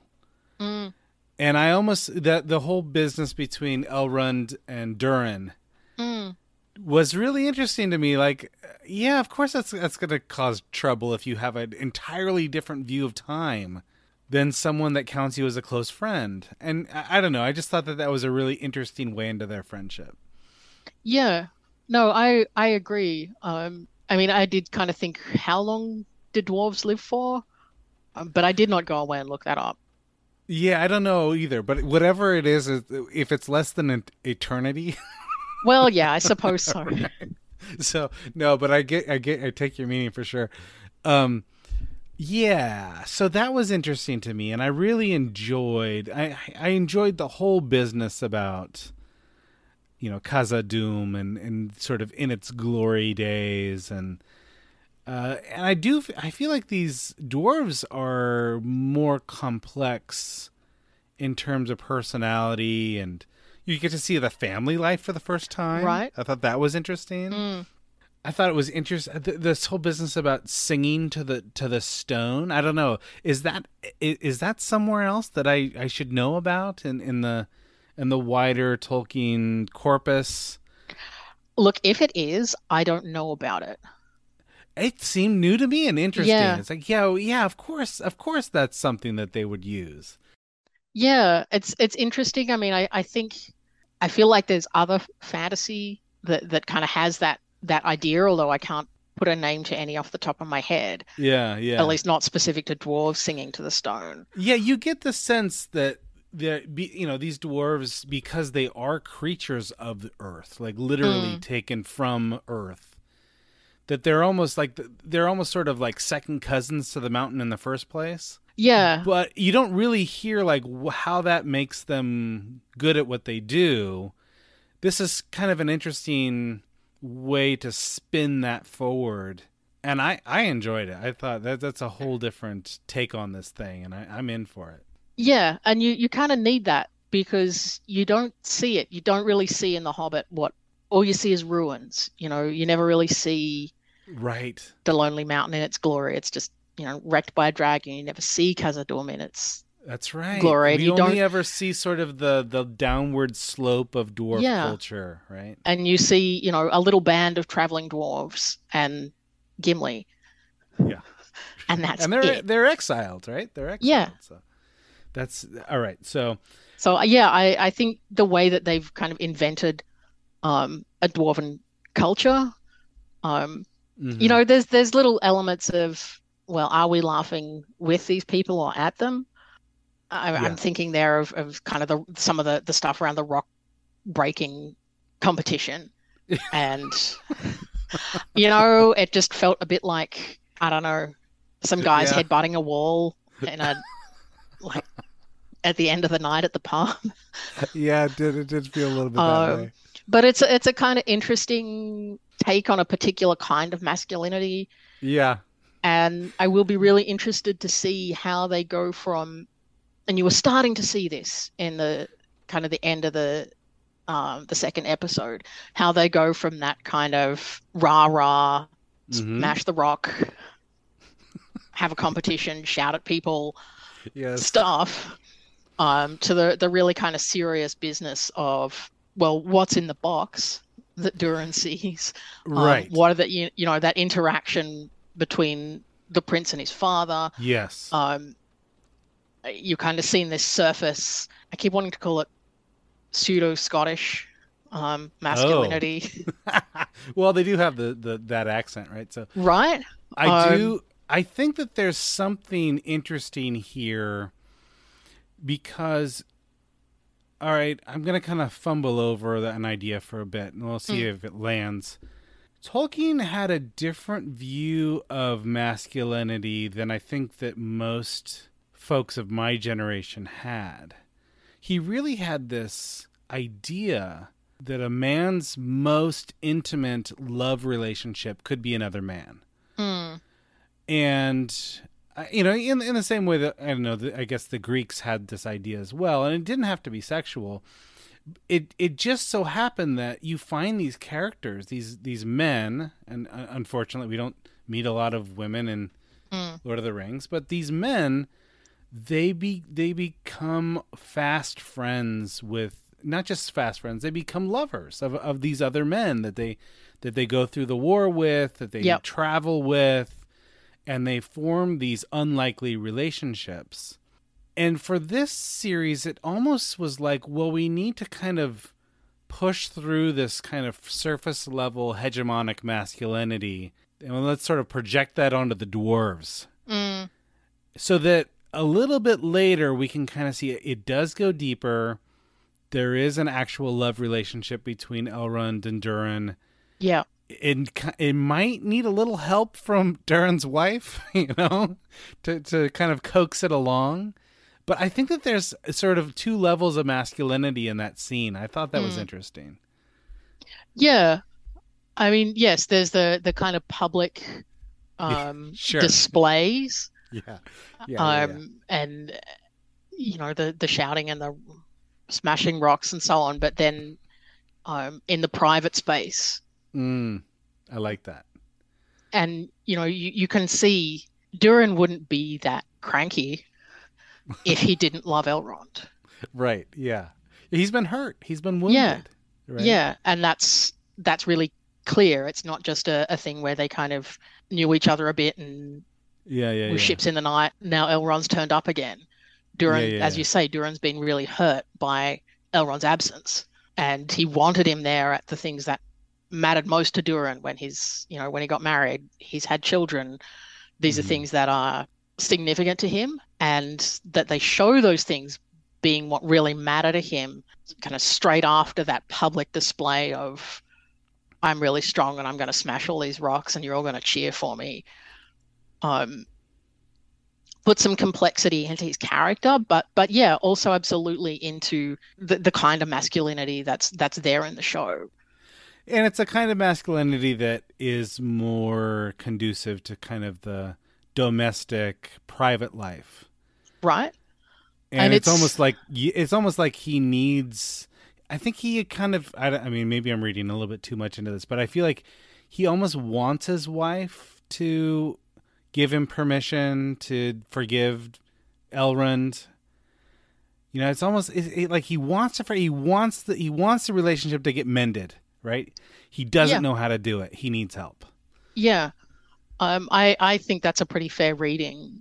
You know, it would be relatively easy for him to just say, no, you're out of Khazad-dûm. We're not going to my house. You don't get to apologize to my wife. But he doesn't. Right. He says, okay, you can come to my house. For a little bit. For a little bit. And obviously he knows what his wife is like. Yeah. He knows what's going to happen once he's there. Right. I like that. I'm curious. I mean, it's never anything that I knew that I wanted. I wasn't thinking like, oh, I really think I'd love to see them do this with this episode. It's completely new. It captures something about Tolkien's world that I love, and I didn't know I wanted it. But I'm glad that I have it now that it's sort of in the world, you know? And to me, that rock crushing rite, I forget what they called it, but that's a thing that, I don't know, maybe somebody on the internet could correct me, but I don't see that as something that's coming out of Tolkien's writing. You know, you don't really see the closest thing to it perhaps is Legolas and Gimli with their who can kill the most orcs competition. Okay. Yeah. So maybe there I've answered my own where does this come from question. But it is such a different kind of thing to, you know, the relationship between Frodo and Sam. The kind of closeness there that is not competitive in any way.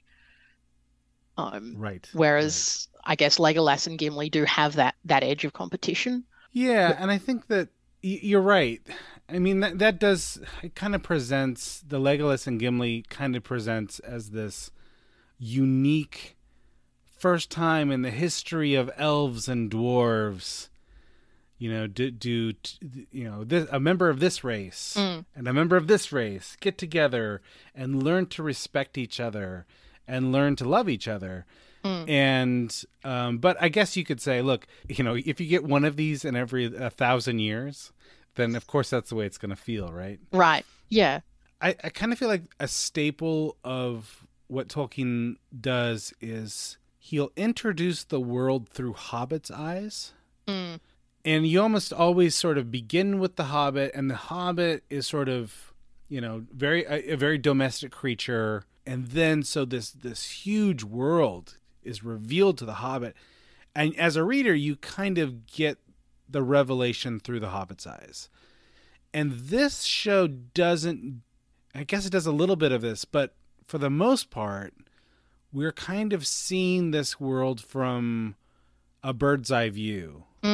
So we see Valinor not through sort of legend, but, you know, as it was. And this is, you know, I don't know. I'm curious if that changes the way you think about this show. Yeah. I mean, I can see why you can't tell the story of the Second Age purely through Hobbit's eyes. And it does make it a different kind of storytelling. You know, the way that the Hobbits kind of go through, you know, when they go out on their quests, they're moving from the Shire into a totally different world. You know, the Shire is so kind of protected and not like the rest of Middle-earth. And so in the novels, you kind of ride along with the Hobbits finding out about stuff. Right. Whereas seeing that world from the perspective of, you know, Elrond or Durin or one of the other characters that's just been living in it, and this is what their world is like. And, you know, perhaps they hope that evil has departed, but also, you know, they're not totally sure. So it's a different kind of storytelling, because you have to, you know, the show's creators have to give us information in a different way to what Tolkien was doing, you know, in his novels as part of his storytelling craft.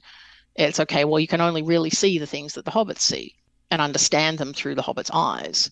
So I think there's complexities in how to tell those stories. Yeah, it's sort of a choice to introduce the world in a way that assumes more of your audience, because the hobbits needed everything explained to them, right? Yeah. Whereas if it's Galadriel talking with her older brother, you're just going to have to assume that your audience doesn't need every single thing explained, which I kind of get. Yeah. It does feel different. Yeah, and it's a fine line for the showrunners to walk, because they don't want to alienate everybody who already knows Middle-earth by over-explaining, but they also want to get new people in. That's true. You know, I asked my wife after we'd watched the first 2 episodes, you know, what did you think of it? And she was like, look, I couldn't really keep track of who was who or what was going on or where they were, but it was good enough that I'm going to keep watching. Yeah, okay. That's a good sign. So, you know, I feel like that's a good start. And I think, you know, as audiences, even if people are not, you know, seriously into Tolkien or really into fantasy, there's been so much in the last 20 years with Peter Jackson's films and the whole Game of Thrones thing, that people understand what fantasy is in a particular way, and that this is a whole new world, and you've got to just kind of go with it a little bit. Yeah. If it doesn't make sense to you straight away, if you go with it a bit, then it probably will. You know, I think audiences are relatively willing to do a bit of work to get into something, to find out how the world works, to find out who these characters are. Okay, well, we've been talking about, sort of having a more robust conversation about the way that racial constructs go into the reception of the show. And I'm looking forward to that conversation. But I wonder if you might say just a couple words now about some of the wider conversations that are happening about depictions of race on this show. Yeah, okay. So, I mean, this is one of the kind of aspects of Tolkien's work and its reception that I'm really interested in. And in some ways, to me, what people do with Tolkien, whether that's, creating an adaptation or how they understand it, what the story means to them, is almost more interesting than the stories themselves. Certainly from a kind of academic point of view. So obviously one of the things that we've been seeing really since any of the casting was announced around the show is this kind of media discourse that there's a fan backlash against, Amazon's diversity agenda. And a lot of the coverage of what's going on is being positioned as, well, true fans say that you shouldn't have actors of color.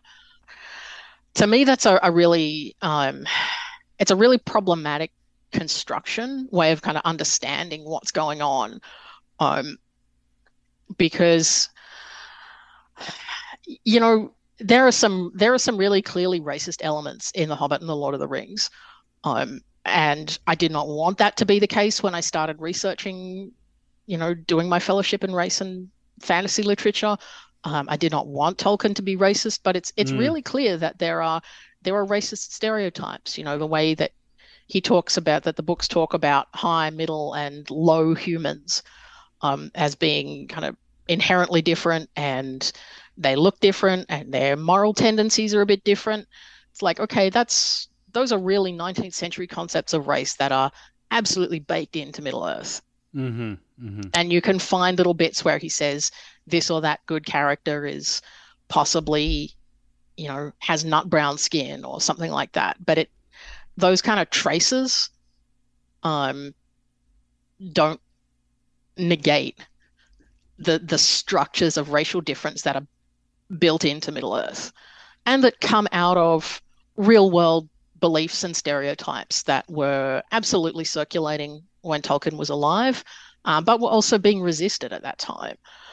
And so what you have in the kind of media discourse is this sense that, well, Tolkien's legacy is really about this white fantasy world where all the beings of color are right down the bottom of the hierarchy, and they're probably enemies that you should kill on sight. And that's in there. That's absolutely a reading of the books that is available, and we know that because they've been basically taken up by fascists since at least the 1970s. So we know that Tolkien was, anti-Nazi, anti-Hitler, anti-apartheid. But the books that he wrote are still really easy for out-and-out racist fascists to take up and say, this is our stuff. This is our world. We love it. Yes. Nobody else is allowed in. So, all right. So I probably am going to get some details wrong here. Do please correct me. So I do think that there was a letter that was written to Tolkien asking him whether he was sort of pro-Nazi, how he felt about Jews and Judaism. And he wrote back and said he had great respect for Jews and Judaism, basically. Yeah. So I think the one you're talking about is when and this would have been pre-World War II, when German publishers wanted to this is the wanted one. to republish The Hobbit, and the Nazis, I think, were already in power, or certainly very powerful. And the question came to him: Do you have Jewish ancestry? Yes. Okay. And I've forgotten his exact phrasing, but basically he writes back and says something like, "No, but I kind of wish I did." Right. You know, I would be. I think he says I would be proud, or something along those lines, if he did. That's right. And there's another letter he writes to his son Michael in, I think, 1941, calling Hitler a ruddy little ignoramus. And that's one of the ones that's really often quoted as, okay, Tolkien was anti-Nazi.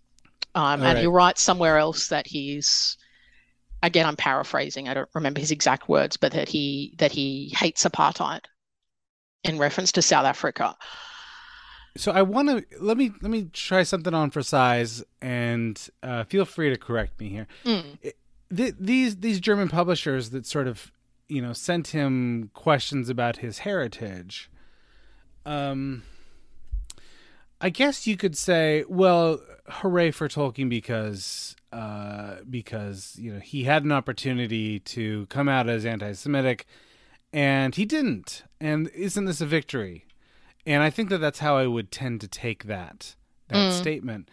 Another way to take it is like the world that he created in Lord of the Rings was attractive enough to these German publishers that it was a live question about whether or not he's one of us. I've just found the letter that what he actually says. Oh, good. And he says, personally, I should be, there's a German word in it that I'm going to skip. Personally, I should be inclined to refuse to give any assurance that I don't have Jewish blood, and let a German translation go hang. In any case, I should object strongly to any such declaration appearing in print. I do not regard the probable absence of all Jewish blood as necessarily honorable. I have many Jewish friends and should regret giving any color to the notion that I subscribe to the whole pernicious and unscientific race doctrine. Interesting. So to me, Tolkien is in some ways a kind of quite similar to a kind of modern liberal white person who, when they're asked about racism, says, absolutely, I am not racist. Sure.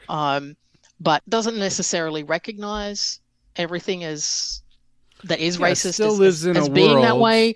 Still lives in a world where they have a lot of privilege, where they don't need to think about and just flat out don't think about race very much.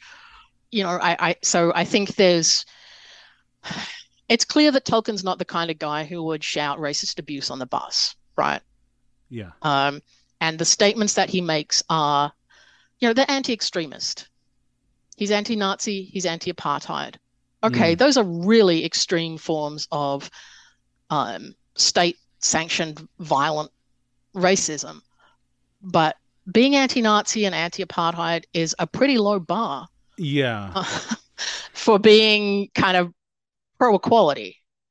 And if there's one thing you can say, it's that Tolkien is not pro-equality in the way that he constructs Middle-earth. Right. No, that's true. Yeah. So, you know, you can say he's anti-extremist, but I can't see that you can say he's really anti-racist in any meaningful way. And he's certainly not pro-equality. And well, it would be if in his version, in his life, you know, in the world that's available to him, is it possible to look more anti-racist? I mean, I'm just thinking. Yeah, look, I actually think it is. It is. I mean, you can't just say he's a person of his time. Like, okay, yes, we all are. But one of the people that he tutored as a university professor was the Jamaican cultural studies expert, kind of founder of cultural studies and a really significant scholar of race, Stuart Hall. Okay. So, you know, Stuart Hall is a contemporary of Tolkien's. Lots of people who were doing really significant early post-colonial work are contemporaries of Tolkien's.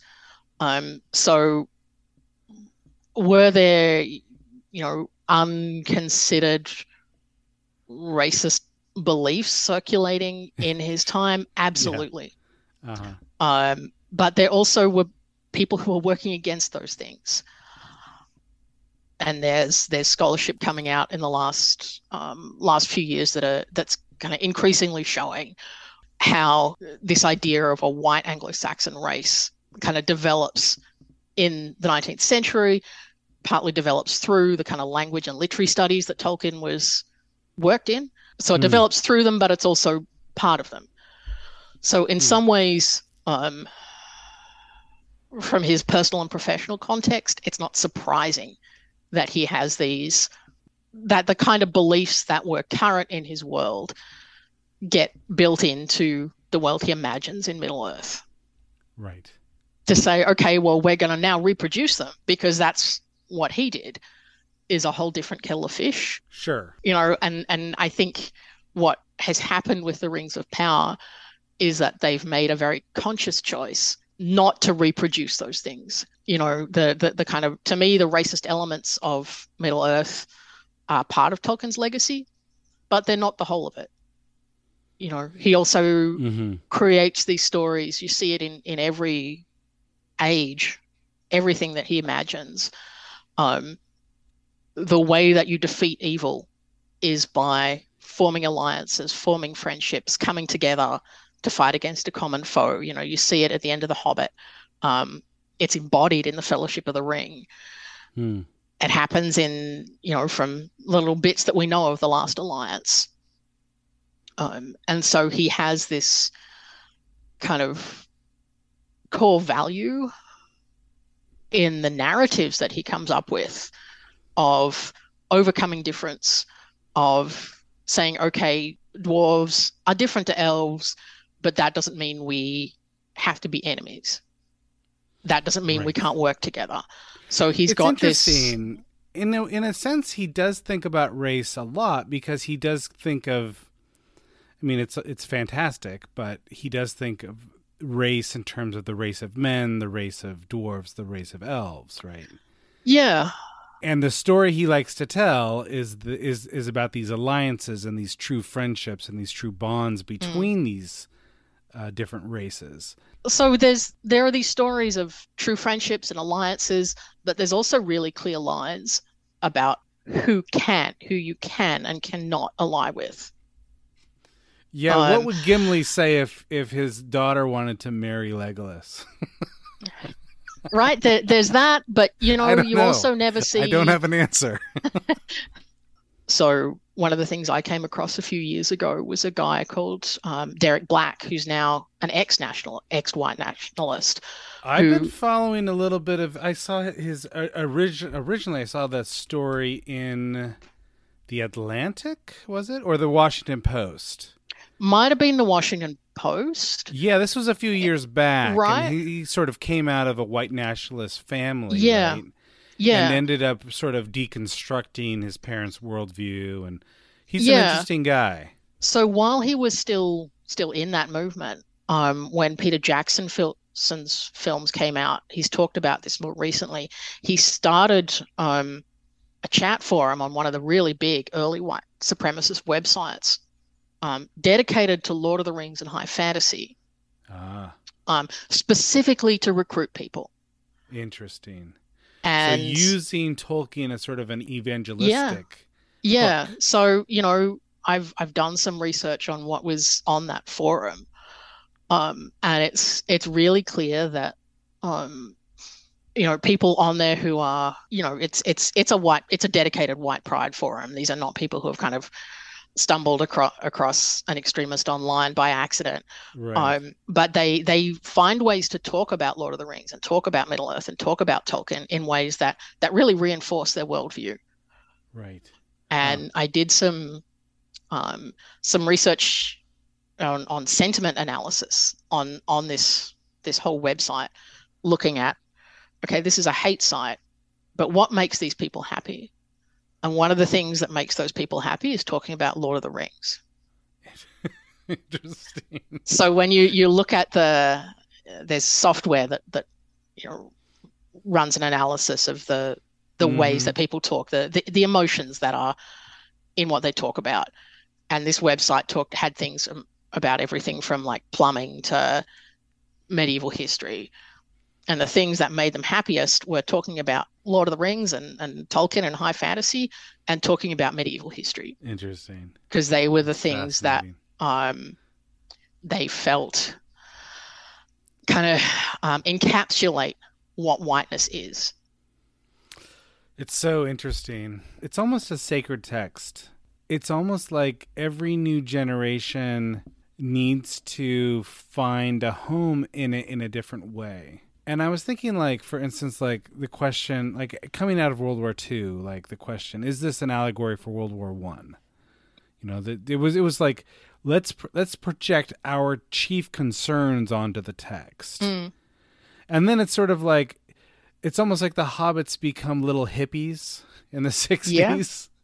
You know, and Gandalf stops by to smoke a bowl with them, and it's all very sort of a myth of innocence. Like, let's celebrate the nature and the lack of mechanism in the Shire. And then sort of in the 90s, I almost see like Tolkien becomes like this champion for the environment.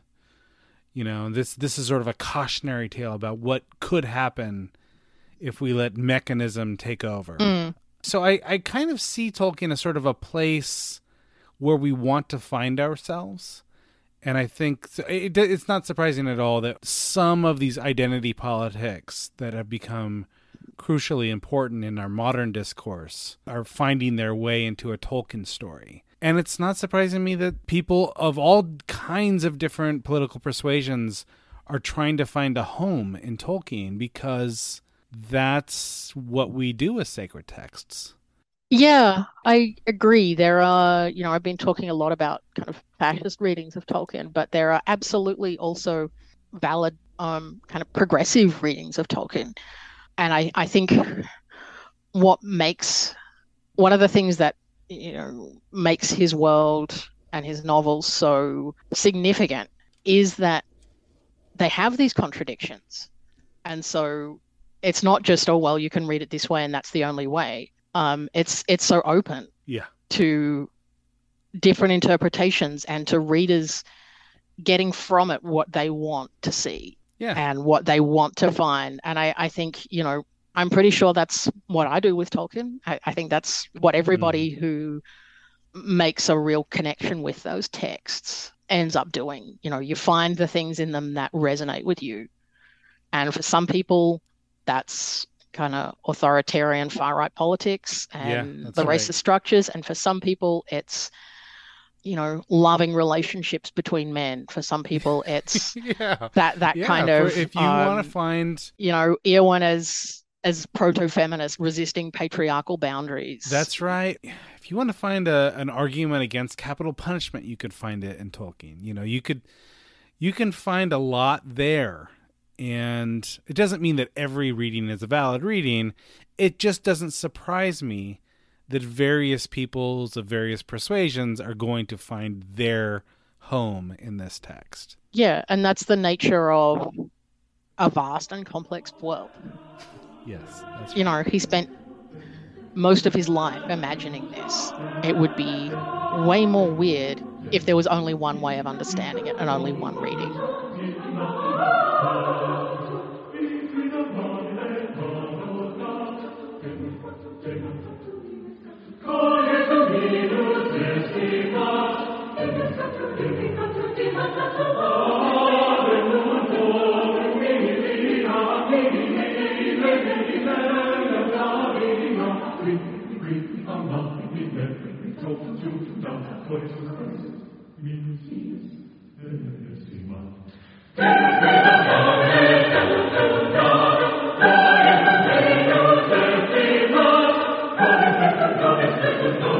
Thank you.